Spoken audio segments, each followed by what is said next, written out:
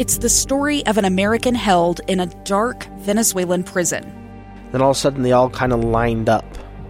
They pointed their guns at me. And this is the point where I thought, I'm going to die today. I'm Becky Bruce. I spent a year working on Hope in Darkness, which now has more than 2 million downloads.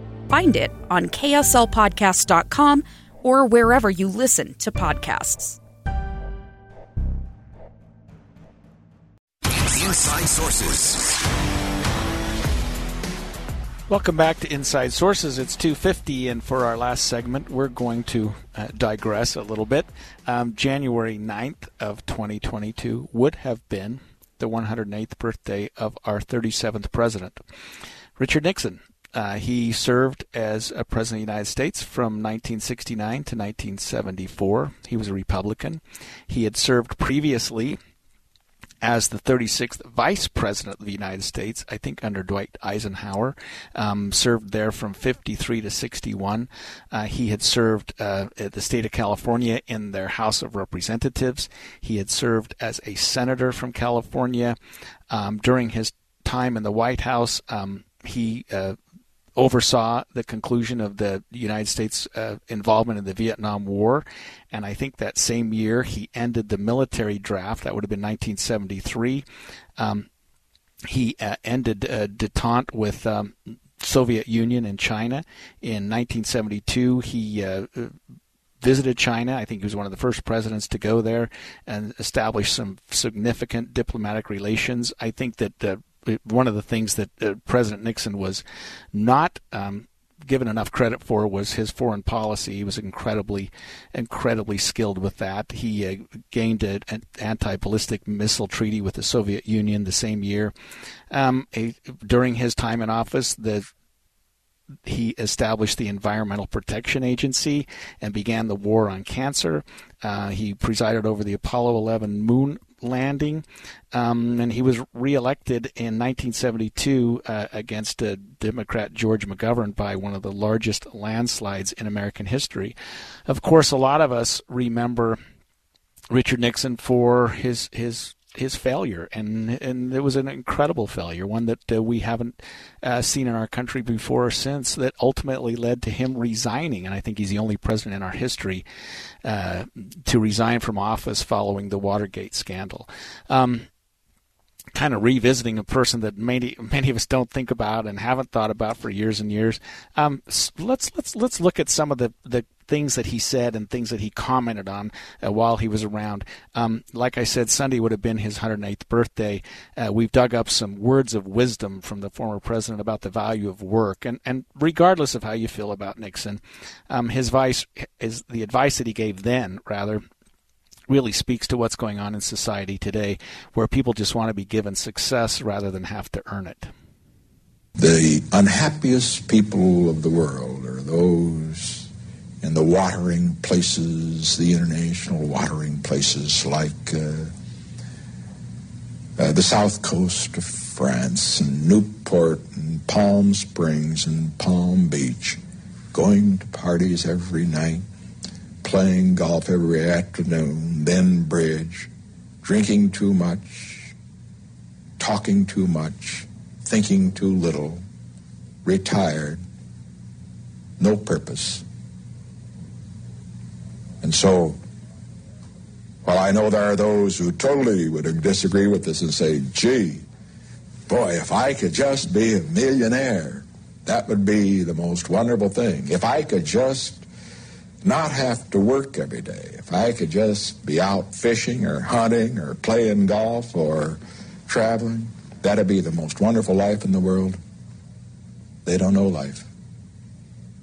Because what makes life mean something is purpose, a goal, the battle, the struggle, even if you don't win it. What a great voice. I'll say that. I mean, I loved that man's voice. He presented really well. He was a good speaker.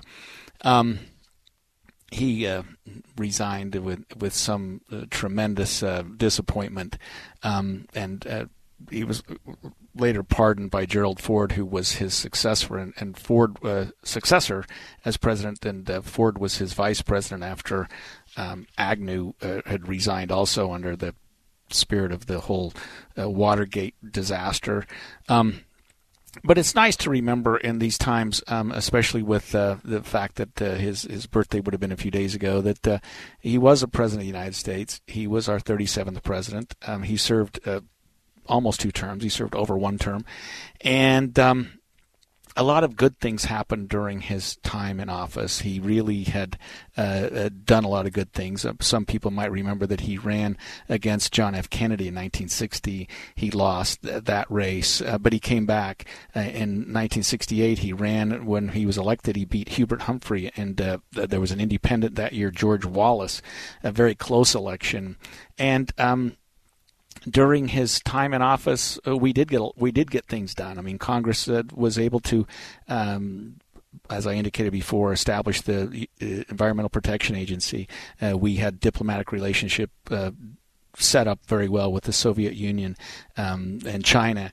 Ended the war in Vietnam. So, again, I don't know that I'm here giving a tribute to Richard Milhous Nixon, but I would say that we need to remember these people, and hopefully our young people today can study some of these presidents and look at some of the things that they did, and not just focus on Watergate and the problems that he created and the embarrassment that he caused. And I think a lot of people felt like him resigning from office after that debacle made a lot of sense. I mean, in some respects, I guess he took the high road. So anyway, I'll digress and get off the Richard Nixon subject, but it would have been his 108th birthday. He lived to 81 years, January of 1913 until April of 1994. It's been a real pleasure to be a part of the show today. I know Boyd Matheson works so hard and in preparing his show every day, and I've appreciated that as much as anything when I get here and I see the producers and the people that are working behind the scenes at KSL, who really, I don't know that people appreciate what goes on there, but a show like this is 2 hours long. It's divided into segments, and each segment, the producers and the good people at KSL try to get a segment, something that makes sense, something that's topical, something that's up to speed.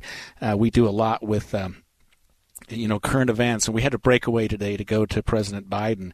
It's a fascinating process. I mean, I'm an attorney, and we're in court all day, and it's just a different world than what y'all do here. Anyway, it's been a real honor to be a part of the KSL program today. I hope to be back. Boyd is just such a wealth of knowledge, and I love listening to his show because, you know what, he's got some background in politics that a lot of people don't really know and a lot of people don't appreciate. And I've been a guest of his once or twice, and just to listen to him is really fascinating. And of course, I like to listen to all the hosts on KSL because it just keeps you up to speed all the time. I feel like it's one podcast after another all day long, and it's just been fun. So I appreciate the people that set up today's show, my engineer, the producers. The guests that we had today were really good. I mean, 2 authors who wrote some articles, and if you get a chance to listen back to the show today, go read those articles. Getting caught up on where we are with President Biden and his speech, and it'll be interesting to see how that all shook out and what he ultimately said to that group, and where we're going with voting rights and where we're going with 2022. Thank you for allowing me to be with you today. Stay tuned. It's almost 3 o'clock.